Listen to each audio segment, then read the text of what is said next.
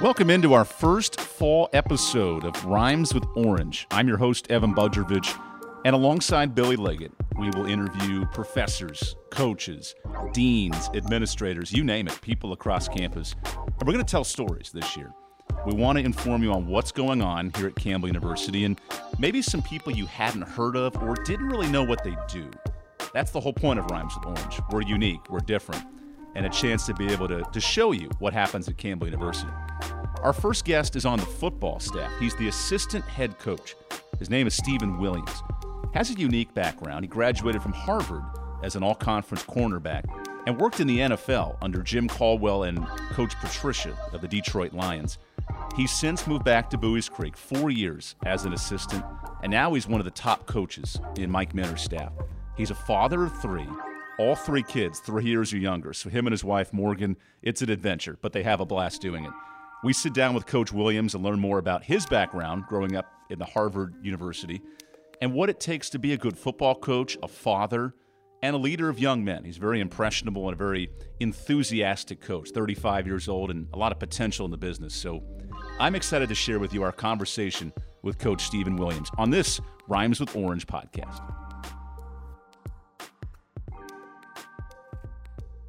So as the assistant head coach, there's responsibility, right? There is. You mentioned running this program, being the oversight for the team. Only 3-4 years in now. How does that feel to be promoted and given that responsibility?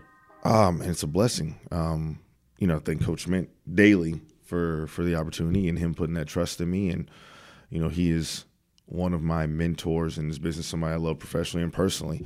And it's just doing whatever I can to help the program. So, whatever that is. Whatever that looks like. There's no set blueprint of you got to do this, and this. But as anybody knows, a head coach has a million things going on a day-to-day basis. So anything I can do to lighten that load or help him out, I'm going to do. More than willing to, happy to do. And it's been fun. It's been fun just to step in and help out and see what it's like, kind of in little glimpses from his vantage point, from being in that seat. Because, one day that's what I want to do. And that's not my focus. My focus is obviously the Citadel, right. and only the Citadel. Well, okay, so football season starts this week. And correct. Give us a sense, what are some of those moments you see, right? Because you say you get the glimpse of being a head coach. What's an example of what that looks like? Just the certain things you don't think about. Something as small as the practice schedule. When you're a position coach or me doing special teams, as a special teams coordinator, you look at your period. Okay, I've got period 5, 8, and 10, and I'm going to be ready for those periods. And you're not thinking about, with Coach Minter as the head coach, well, all right, what leads into that? What period 4 leads in that? What part of the field are we on? Are we going to be on this part of the field? Are we going to rotate down this part of the field? Okay, the offense might need a little more time. The defense is ready to go. Do you cut them off or do you wait? And managing all of that. And so getting a look at that, how every part fits into the whole has been a different perspective. It's been an interesting perspective. And understanding that the new direction we've gone this season with, overall in the program with little things and how all of that works to be successful in general. Football is the ultimate team sport, and that's not just the players on the field. That's with the coaches as well. And we have to be a cohesive unit first and foremost before our players can be. And like I said, that's everything, and the head coach has to think about, who's on the staff, do they have space in the locker room, what players are we bringing in and whose group, and managing the roster numbers, and okay, cool, how can we get everybody reps in practice? And then, okay, now we have to cut reps for these people, and can we fit all that in and still be under the lot of time we have per NCAA rule for practice, right. And how is that going to fit with everybody getting enough time to be and just anything I can help in terms of that with Coach Minter is kind of what that's opened me up to. So people who may not know you, Steve, when you take over these special teams periods, there's a demeanor, there's a confidence, there's this whistle blowing, loud noises, controlling the room. Take me into the mindset of how you take over these special teams.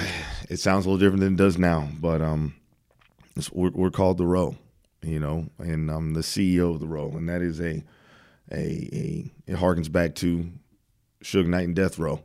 Obviously, grew up with hip-hop in the household, thanks to my mom, Sandy, back home.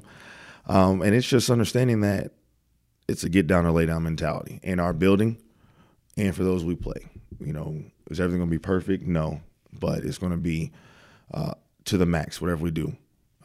High energy, high confidence, up tempo. And it starts with me. It has to start with me. If it doesn't, then the players won't be able to do that. If they see I'm confident in what I'm teaching and what we're putting on the field, and most importantly, confident in them, then they'll be able to play that way. And it gets R-rated sometimes, maybe. Sure. But it's always in a good way. And my guys who play for me know that I respect them and I love them. And we want to instill in them that special teams is important. It's the third phase of the game. And you have a role on that, and that role is important to the success of that individual game, success of the team, success of that season. And if you work hard, we tell everybody, I don't care how old you are, I don't care if you're a walk-on, scholarship. Sure. If you work hard and you put forth that effort, I'll find a place for you. And I have to thank Coach Mint and the staff as a whole, because every program's not like that. It wasn't always like that here, but it's a top-down mentality that special teams is important. And there's buy-in from everybody. From Coach Minter to the coordinators to position coaches, pushing their guys along and understanding that if you want to play an offensive defense, you have to play special teams. And you have to put forth that effort in practice every day. You have to be locked in the meetings every day. And, I look forward to it. And one thing we try to do at practice is replicate what is in the game. Right. I don't know when I'm going on the field. My specialists don't know when they're going on the field. You have beginning of the half, first half and second half. You know that, and that's it. So I know I'm guaranteed 2 plays. So everything else, I have to be ready to go at a moment's notice. And so I stay keyed up, I stay juiced up so that the guys will as well. They just finished a long drive on offensive defense and they're sitting on the bench, and now I'm screaming, punt alert or punt return alert on third down, and I have to bring that energy so that they know, okay, man, it's time to turn up. And hopefully folks will see that. Hopefully they've seen that, my 2 years so far. And hopefully they'll see it continually going forward. Since you're a fan of hip-hop, NFL teams, before opening kickoffs, they have entrance songs, if you will, right? And the 10 men on the field with the kicker will swing back and forth. What song will we hear with the Camels this year? Oh, I didn't know I got to choose that. If you had a choice. If I had a choice. Ooh, maybe. Well, the guys are really liking Who We Be by DMX right now. And so I would take that out of my hands, put it in theirs. If that's what they wanted to play, we can go with that. And you can never go wrong with DMX. Absolutely. For any mood, any moment, any time of the day. So that would be it. Especially DMX at 5 a.m. in a gym. That's Absolutely. always a good time to get you up in the morning. Absolutely. We can go with that and, anything. I don't care what they wanted to play. If they wanted to play, Do Re Mi from, what was that, Mary Poppins? Yeah. Way back in the day. If they wanted to play that and that got them excited, we'd play that. But if I do get to say, I'm going to talk to the leadership council, talk to the captain, see what they want to hear, and we'll go. We'll treat it like walkout music for baseball. Whatever it takes for them to get going, man. I think kickers and punters should have walkout songs. We should.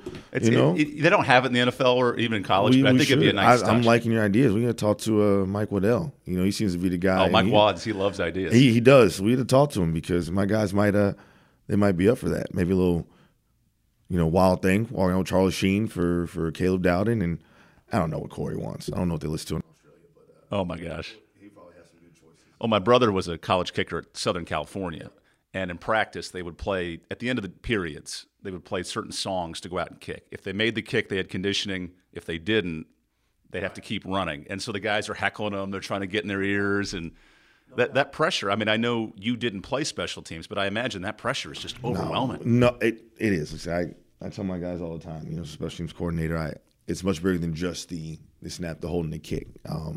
Neither of which I've done. But always been a part of special teams as a player and loved it and love it as a coach. And, I understand, again, we have very few finite opportunities. And so when we look for in recruiting and coaching these guys, it's just somebody who can just tune out the noise. Just tune it out. Like, we'll put on the music that gets you in the mode, but then just to tune it out. Because it is difficult. And people aren't sensitive to that. They just say, it's your job to go kick and great. But, on a team of 120 plus, there's only 4 guys. Well, unless you're at Florida and you have 140 coaches and 115 players. No Did you doubt. see that this week? Oh, my goodness. All the polos that were sitting in the swamp and all lined up. Which I guess that's modern football now, especially at the Power 5 level. Everybody's working towards it. The more hands, the lighter the load, I guess. But there's such thing as too many cooks in the kitchen. And I don't think people realize, this is a Campbell University podcast too, how many folks are involved with the football program here. It's not just the 10 or 11 countable coaches. There's a good amount of people that help make this happen. No, and shout out to all the support staff. It starts with Katie Knight, their DFO. Brad Dennis, former punter here, who's now running video. And they, Jake Morgan, who's transitioned, but now Jeff Campbell, who's running equipment, and then obviously Jackie Knight in the training room, and then Coach Spellman, Mark Spellman, who's training. Yep. And they all have their staffs, be they paid or graduate assistants or interns or volunteers, and most importantly, student assistants, because everybody's walking around campus and class is just starting. You see the kids walking around, but not taking into account those kids, go to class. Some of them have jobs because they have to pay for school, and then they come and work for the football program. And hopefully people, when they see our team picture, and they'll notice the amount of people there, understand that, again, it's not just Coach Minter and his 10 at all. There's so many people that make this program, this organization run and be successful as it is. And they're a huge, huge part who, people talk about the coaches and the players, but that we couldn't do what we do without them. And it is all one big family, and we're all bought in this together. I always think of the football travel parties, right, when you're loading on a plane and you see, okay, here's the 75 travel roster, here's the 20 coaches, and then there's 50 to 60 people that are associated with the team, the trainers, the ATs, the strength coaches, the video folks like us, the president, his cabinet. There's a whole bunch of people that are involved, and it's not just the 11 on the field. Right, and I think the more the merrier in terms of that support, because it's a grind, and I'm not even talking about for us as the coach, but for the players. Again, they're students as well. And we have high expectations of them as student athletes. You're going to class, you turn all your assignments, be where you need to be 5 minutes early, be a leader on campus, not just in our building. And, they're working hard, really hard. And so to see our profile expand and to see us potentially have more success and to see people be excited about that, man, it's awesome because, our kids deserve it. They don't deserve it just because they're football players. They deserve it because they're working hard and doing things the right way. And that can't be said about everybody. And hasn't always been the case here. Right. But that's a direction that we are headed in, and it's paramount. And I think that people will see what the more that Coach Minter emphasizes that. He talks about unlocking the greatness of the individual, of the person, of the student athlete, the more success they'll see on the field. And we'll be a program that people will love to support and proud to be behind. I saw a report come out this week. This football program has 21 graduate students on its team. That's a fifth of the roster. Right. Is fifth, sixth, Aaron Maddox, seventh-year players. Right. And there has to be an experience level that comes with that, right? Give me a sense when you're working with these 23, 24-year-olds, how that changes a locker room. And so it changes it in the sense we'll go on the field. On the field is the easiest part. Like, they've played a lot of football. They've been around a lot of football. So I can go explain a concept. Same thing with Coach Wheat on offense and Coach Adams and Coach Howard on defense. They can explain a concept. They can explain a route. They can explain a combination. They can explain a defense, whatever it is. And those older guys, it's easier for them to grasp, which makes our job easier. The less teaching we have to do about that, the more we can get into the details. The less overall, the more we can fine-tune things. But even better is that they can teach the younger guys. They can operate as another set of eyes, like an extra coach, if you will. Yeah. But more important than football is the off the field. And we have guys who are 22, 23, 24, 25 years old who can bring along the 17, 18, 19-year-olds and set a positive example. It's not like these guys are just here hanging out like Van Wilder, for those who remember the movie. Great movie. Right? But these are guys who are getting MBAs. These are guys who are going to be PTs. These are guys who are in nursing school. These are guys who are planning to go to law school. These are guys who have jobs lined up. These are guys who have internships. So they're away for the summer, and now they're back. And because we all understand, maybe a few of you guys will get a shot at the next level. But everybody else, you're going into the workforce. And we have guys who have done things the right way. We've got, multiple undergraduate degrees. We have guys who've got masters, working on a second master's. We have guys who are going to be successful contributing members to society and outside of the world of football. And they can show these young guys exactly what that means. Because I don't care where you are, what school you are, the better you are off the field as a player, the better your players are in that sense. It just correlates, it just translates. Because they obviously have the maturity and wherewithal to do what they need to do off the field. Well, then the on the field's easy.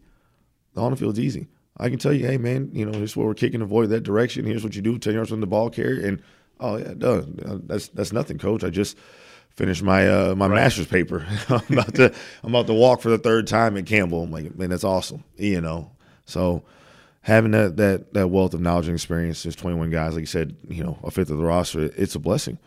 It's a blessing. And it'll help us get our guys ready for when those guys matriculate on. So now the next class, we might be a little younger, but they'll have the experience as well from what they've gleaned from their older teammates. I want to dive back to your academic experience because when you live in such a prestigious area like Cambridge and you're going to Harvard, right, and that's an elite of the elite institutions, right?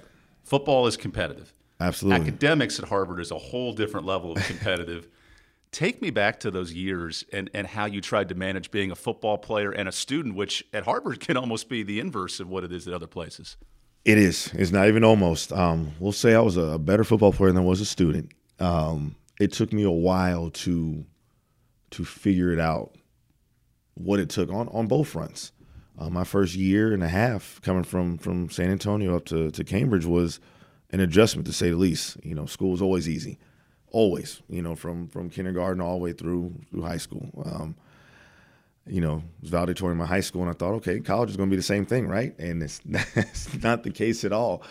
And the expectation there as a student athlete at Harvard is that, you're here for a reason. So nobody's setting your schedule. You don't have a set study hall. You don't have a set academic advisor. You pick your classes that you need to graduate on time and get it done. And we also, you don't redshirt there. So it's 4 seasons. So you better have that degree in 4 seasons and better play all the ball you need to play and get out.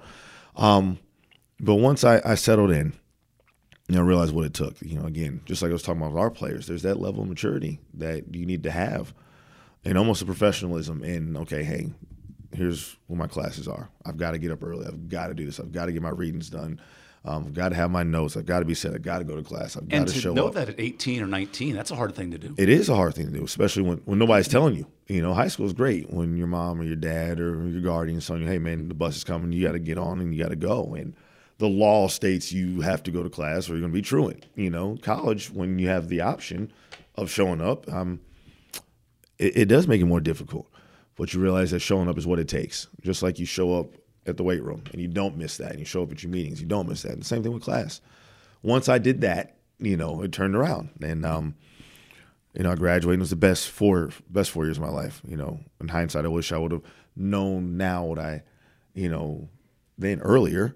But like I said, hindsight's always 20/20.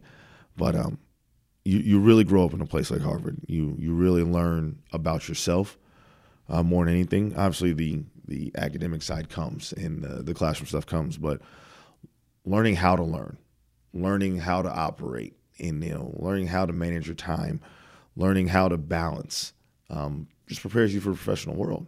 That's the biggest deal in my job now. It's just balance, organization, being able to teach these guys and be able to know what's going on with offense and defense, and being able to manage your home life and be able to whatever it is, all those things, and that's what Harvard really taught me. I do want to touch on the Harvard-Yale rivalry. Oh, man. Because I hope the Campbell-Gardner-Webb rivalry builds into something like that, right, 150 years down the road. That'd be beautiful. But when you go back to Harvard-Yale, maybe the most all-time recognized college football rivalry, what was it like as a player, and I guess as a student too, because there's vitriol with both, but being in those games and being a part of those moments? I say this with all due respect. I hate Yale to this day. And the crazy thing is we're all about the same, whoever Harvard's recruiting, Yale's recruiting and vice versa. And then you grow up past the games which you're done playing and you become friends with these guys, and you know them and you work in the same spaces often and you need to laugh and joke about it. But that rivalry is unmatched to me. And that you want to win every game. But if you were to go 0-9 and then you beat Yale the last game of the year, you have something to hang your hat on. And we were pretty successful against Yale in my time there. Right. I think what was it? At 3-1, only took 1 loss. Hate that we had that 1 loss because you never want to lose to Yale, but there's a magic to it, man. I mean, it feels like all New England turns out, whether you're in Cambridge or whether you're in New Haven, and a different energy, a palpable energy, and that starts from like 7 a.m. that morning when you wake up all the way through the final whistle.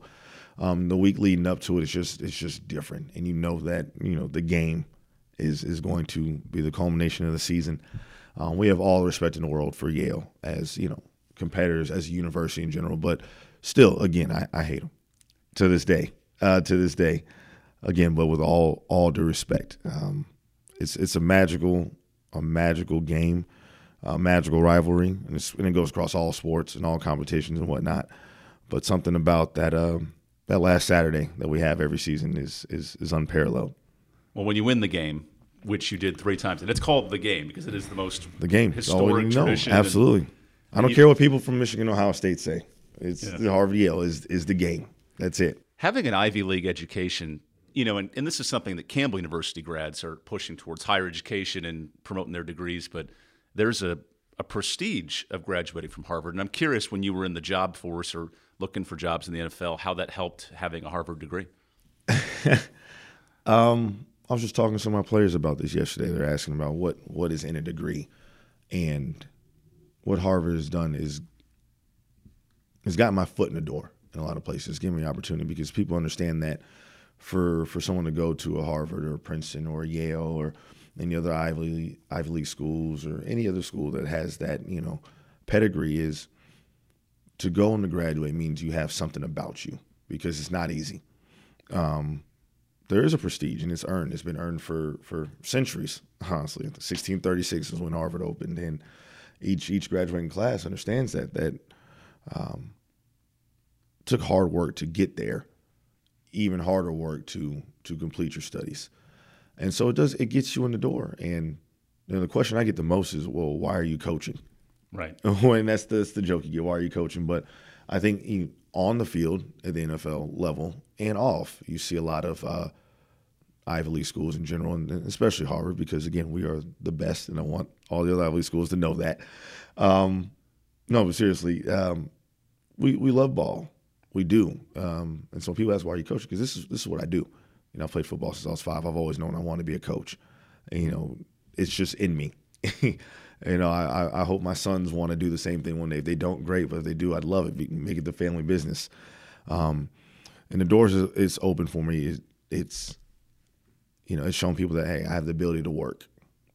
The grind is nothing, because I've had to do that from jump, and I'm willing to put in that work, and also the ability to learn. The misconception is that people from Harvard or any other school of that nature feel like we know everything, which is not the case.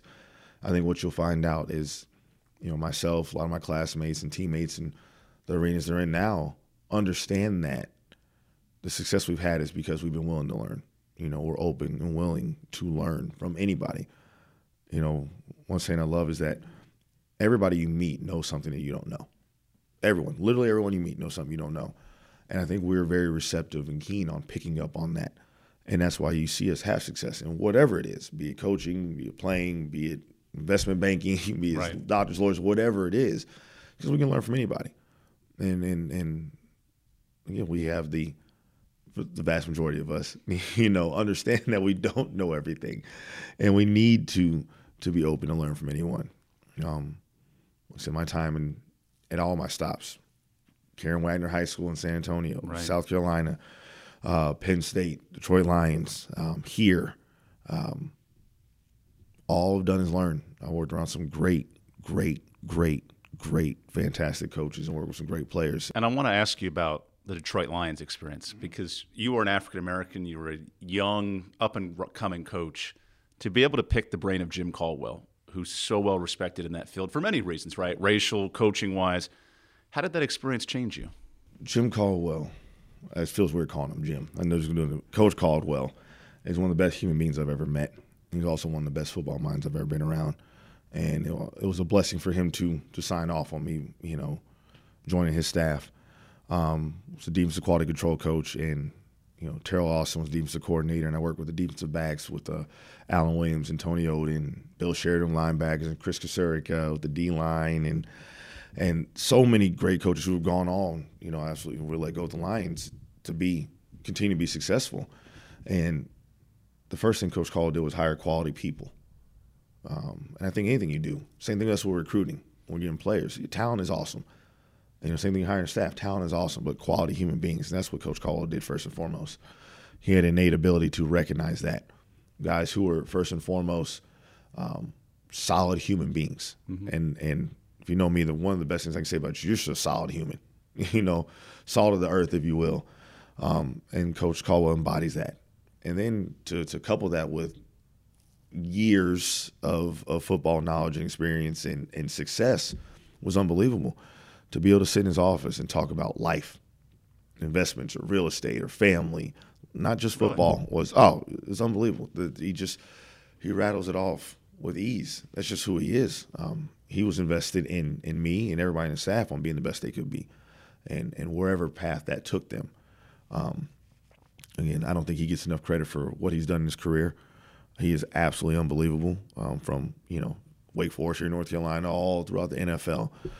If he still wants to coach, I hope he gets the opportunity sooner rather than later. And if not, then I hope a coach is picking his brain to figure out how to do it the right way, because he absolutely did. It's neat, too, because you're a father of three, and to see how Jim managed his family and the football family. I know that's an area you would love to strive in, is to be a great father and a great coach.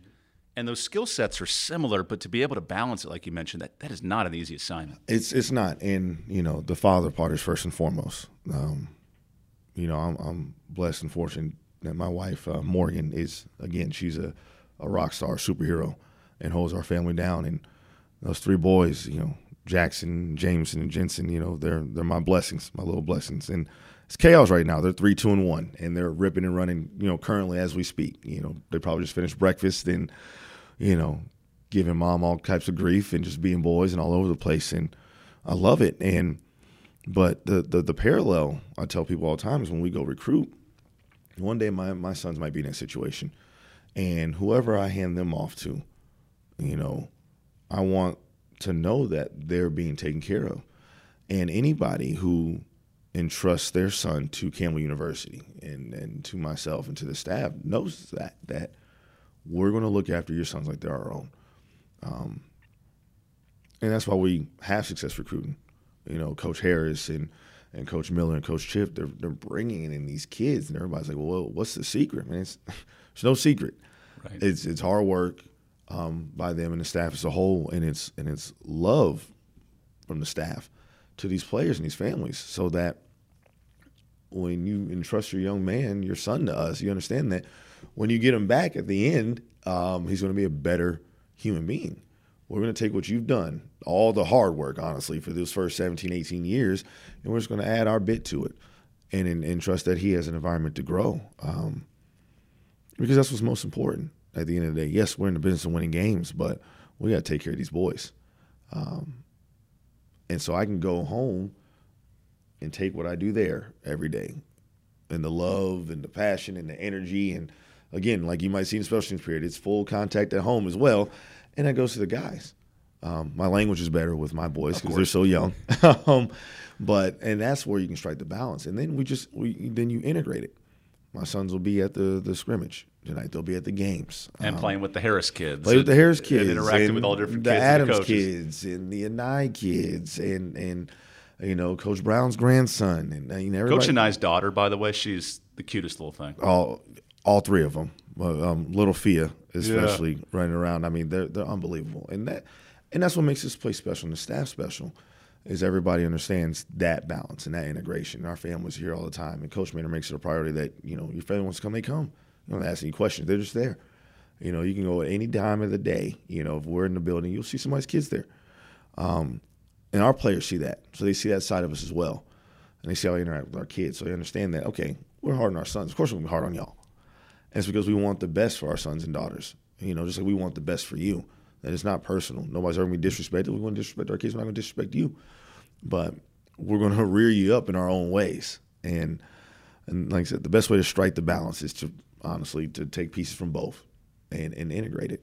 I love that part of this conversation because we all have families. We all have pets and kids and all this stuff. And it's not just our daily job. Right. We don't just clock in 8 to 5 or whatever hours, right? It's weaving that all together, and the culture that Coach Minter's built for your staff would seem very inviting and open, and that would seem to be the secret key, if you will, to getting these high school kids to find interest in you because they learn more about who you are. That's it, man. You get to know us. You get to know us, and us being the coaches, us being the culture, us being the players, that we're all in on this together. So if you come from California or Texas or Maine or Alaska, whatever part of the country you come from, if you come from Australia, if you're international, that you have a home here in Buies Creek. It's our little gym in North Carolina, man. You have a home. And Coach Minter is working towards that actively every day with all that we do. And it shows. And so like you said, if there's a secret, it's that, and it's not really a secret because you can tell anybody that, sure. But you can't fake that. It has to be authentic. It's authentic with our staff. And that's what recruits recognize. That's what families recognize. That's what our players recognize. It's authentic because if you're fraudulent about it, about our secret, about the work we put in, it'll show. And the one thing, I tell people all the time about teenagers is they see BS. Yeah, they can sniff it out quick. They sniff it out quick. And it's instantaneous. Like, nah, that guy's a fraud. Okay, I don't want to deal with him. Versus us, like, okay, coach, fill in the blank. He's a real one. And it doesn't have to be my personality. It could be Coach Miller, who, you may not hear a peep out of, except for your one-on-one conversations, but you understand he's genuine. He's a genuine dude. And people recognize that. And they love that. That's, I guess, the key to our success, if you will, in that arena. I love, too, your Twitter account because every time I check it, there's a soccer post or a volleyball post or a golf thing retweeted. I get that football coaches have their little tunnel vision, right? But it does not seem with you. It seems very wide perspective, whole campus, and then that's a nice skill to have. And football is still part of the athletic department, and we are all in this together, and we in the football building couldn't be more proud of all the other coaches and players and staffs and their success. We love it. We love it. Anything that's making Camel better, we love. We just want to be a part of it as well. And two, I'm on campus. I do the community service with the football team. I'm the faculty advisor to Uplift, the Black Student Athlete organization. I took a couple of kids down to Houston, the Black Student Athlete Summit, this past May. And two of my guys, but then, was already Dunlap, former softball player, and my girl HK, Haley, over there with soccer. Because it's not just football. It's everybody. And so any student, anything I'm involved in, anything I see, those students I know, have gotten to know, on campus, I'm going to support you. And if I can't get out to your game or your match, then the least I can do is promote it, when I see fit. Oh, there's a game coming up. We tell our guys, get out there if you get a chance. Oh, if we got means we can, hey, just show them some love on Twitter afterwards. Because, again, we want to be appreciated. Everybody does. And we understand that even in a small university, football at times will get top billing, even when we haven't been as successful as we wanted to be. Versus, golf. Right. Who's running off a dynasty right now, just running off a street. They're, almost unparalleled. Well, yeah, they deserve love because they're putting that work in. Or volleyball. Baseball, obviously, we're looking at the stadium right now, the success they've had, but softball, the back-to-back championships. Soccer, both sides. There's so much success. Coach Virgil over there with track just takes over and they win the indoor, yeah. Absolutely. And everybody, whether you're football, whether you're Olympic sport, should be recognized. Coach Minter also does a great job during camp. We have special speakers, and we've had, Coach Sintes and Coach Fisher and Coach Hare come and speak to us, champion coaches, and about what they've done with their players. And all we want to do is pick the brains of other people, and we want to support them as well because we're all on this journey, slightly different, our different fields, but we're all on this journey together. I got to see a lot of the football players and some softball players and volleyball athletes at the Uplift group on Street Fair. Yeah. And their passion and their enthusiasm working with the BSA, Black Student Association. This is a university that's more diverse than people think. Much and more being diverse. Able to have those conversations and having those forums is important. Right. And, I'm a white man speaking to a black man right now. Mm-hmm. I think we need to have these discussions and be able to create that environment where it's open and fostering that diversity. This place is much more diverse than people think, and it starts with the leadership. When you talk about President Creed, I work on a diversity and equity inclusion committee with the athletic department with Alicia Tucker. Just yesterday, our athletic director, Anna Bazemore, is in my office, and it's like, what does Uplift need? If they need anything, let me know. And that's not a conversation you're going to get from every athletic director. And I think people need to know that we are an inclusive university, we're a diverse university that wants to promote the growth and development of everybody and anybody from any walk of life. And the beautiful thing, like I said, in the street fair, it's not just black students coming up to the black student athlete tent. It's all students, and because it's important that the issues of diversity, pick a group. Sure. Need allies from everybody. Everybody needs to be involved for the betterment of everyone. And yes, it is a black student athlete organization, but it's not just for black students, if that makes any sense. And we are about everyone because we understand that, in times of need for us, that, we're going to need everyone too. And we're going to be that for others as well. We're a reflection. We uplift a reflection of the university. Yes, this is a PWI, and people just assume that there's nobody's going to look like me or talk like me or sound like me or feel like I do on this By campus. the way, the term PWI, so Mike Minter, he told me that off the record one time. I was like, Coach, I'll be honest, I don't know what that means. Right. And that shows even the blindness to it at times that someone like me may not realize some of the struggles that other people may face. And, PWI, primary white institution, honestly, well, most colleges are. and it's not a pejorative, it's not a negative. That's just what most colleges are, the opposite being, HBCU, historically black college and university. Right. And oftentimes, like I said, I went to Harvard. It from the outside in doesn't get wider than that, right? Which is also a much more diverse place than people think. And that's part of the reason why you really love it. You get there and you immerse yourself like, wow. And Campbell has that same feel. And the more people we can get out of all walks of life to see what this university has, the more it's going to grow and the better it's going to be. I know faith's a big part of your background as well. And you mentioned a Bible verse here from Luke 1:37, for with God nothing shall be impossible.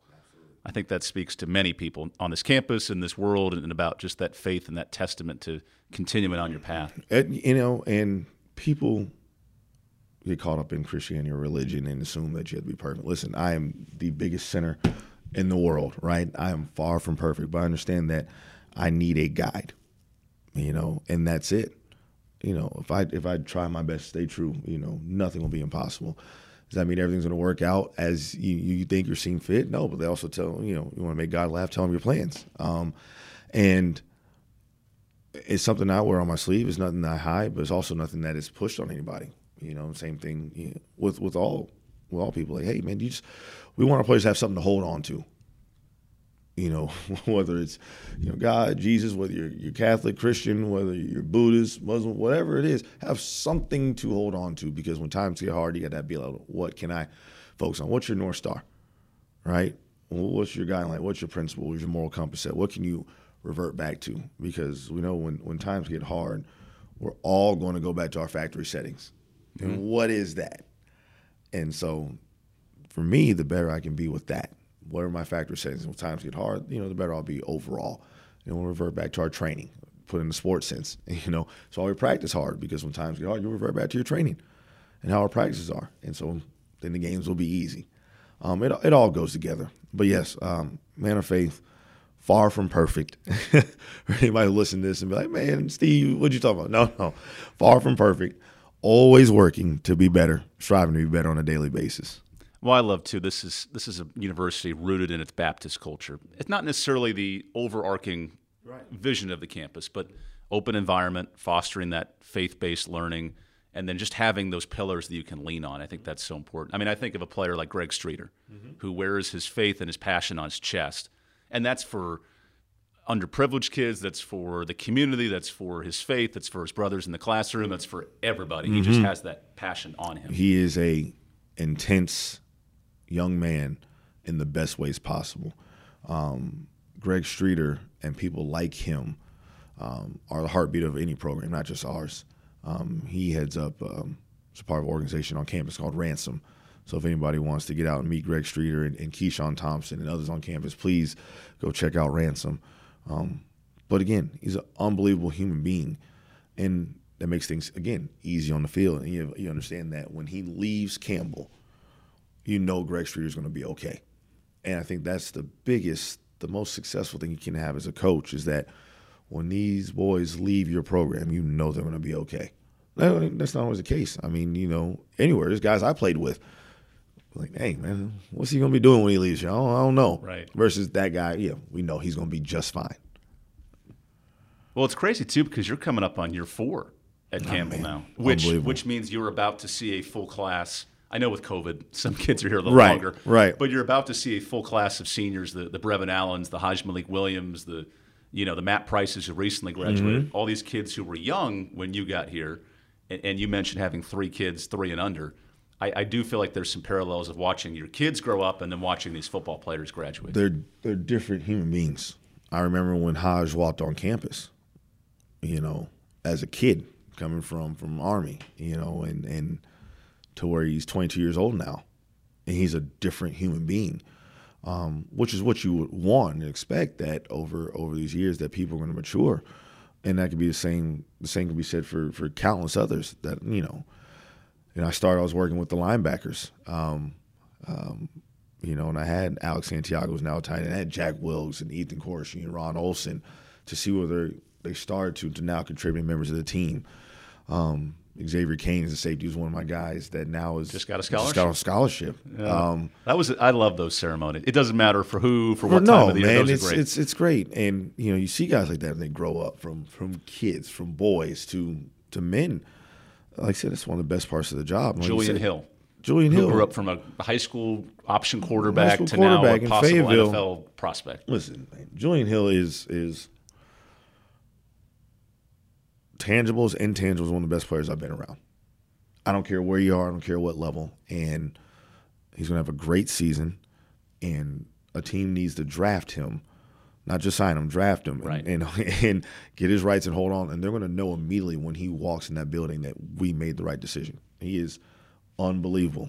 I mean, the backbone, the heartbeat, the brain, whatever you want to call it, of our team is 85. He's special. A special human being and a special football player. And there's so many guys you can say that about in our locker room, which is why, we feel like we're going to have much more success, not just this season, but as the program going forward, into our new ventures and whatnot. When you heard the news of the CAA, you hear the rumors. Right. Obviously, as coaches, you were informed there was a bid, but you never know when that all takes place. Right. What was your immediate reaction when you heard the news of the conference change? Excited. Absolutely excited. I'm a competitor by nature in everything I do. I have to turn it off. I'm playing basketball with my son, on his little hoop. Me and mom and you're winning 27-1, and he gets maybe a bucket. And I want to see him be successful, but obviously. But if I miss a shot, I'm a little pissed. If mom beats me shooting baskets, which she has, and she'll gladly tell anybody who talks to her, I'm pissed. Now you can manage it differently than obviously on Saturdays, but you can't turn off being a competitor, and that's what we want in our building is competitors. We want to play the best, and we're excited to finish out in the Big South, and we want to finish out our last season in the Big South with the championship, and to move on and continue that championship tradition, to build that and develop that going into the CAA. It's if not one of the best FCS conferences. No doubt. And there's no question about that. And you saw a great taste of that last year with James Madison, who's a now moving FBS, but a national power at its time. Unbelievable. In the program that, they have in place, you can tell why they're successful. And we're trying to get to that level. We're trying to have that year-to-year unmatched, unparalleled success. And the only way to do that, they say in wrestling, you want to beat a man, you got to beat the man. That's it, and that's what we're trying to do. Ric Flair, man. I love that quote. You can't, the nature boy, right?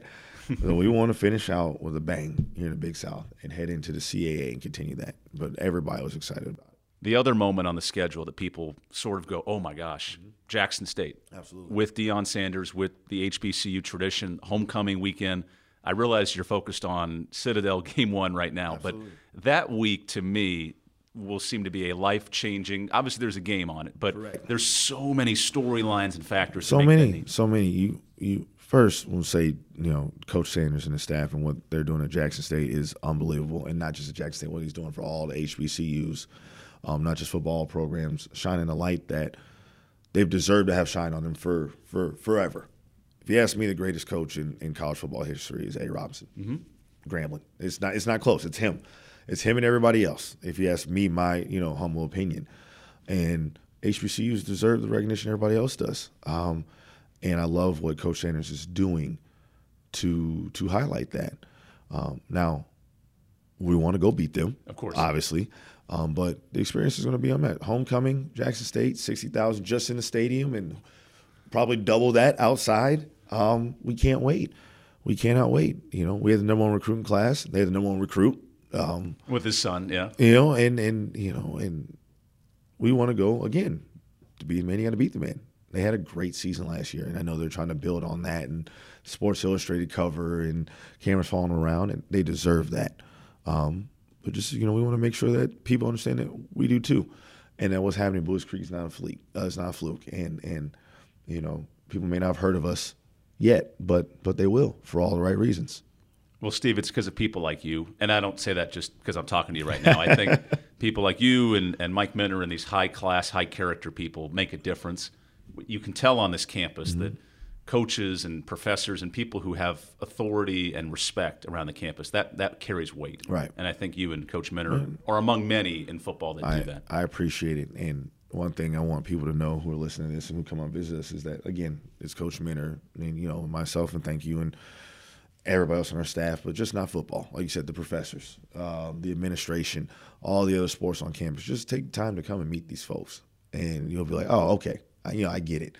I get it. Why this place is special. Why people come here like, man, I think about it, man. People come to the creek and never leave. No doubt. Become lifers. It's not because they don't have other opportunities. It's because, wow, man, this place is special. And you're right. It's because of the people. Starting top down all the way from President Creed all the way down. And it's a blessing to be a part of it. And I just want people to really be able to come out and experience it. Well, this podcast is called Rhymes with Orange for its unique nature and for the Campbell spin. I think you were a great first guest for the semester. I appreciate it. I appreciate you having me, the invite. I'm glad to do it. Anytime you want me to come back, I'm more than willing to. And great name. People hopefully will catch it.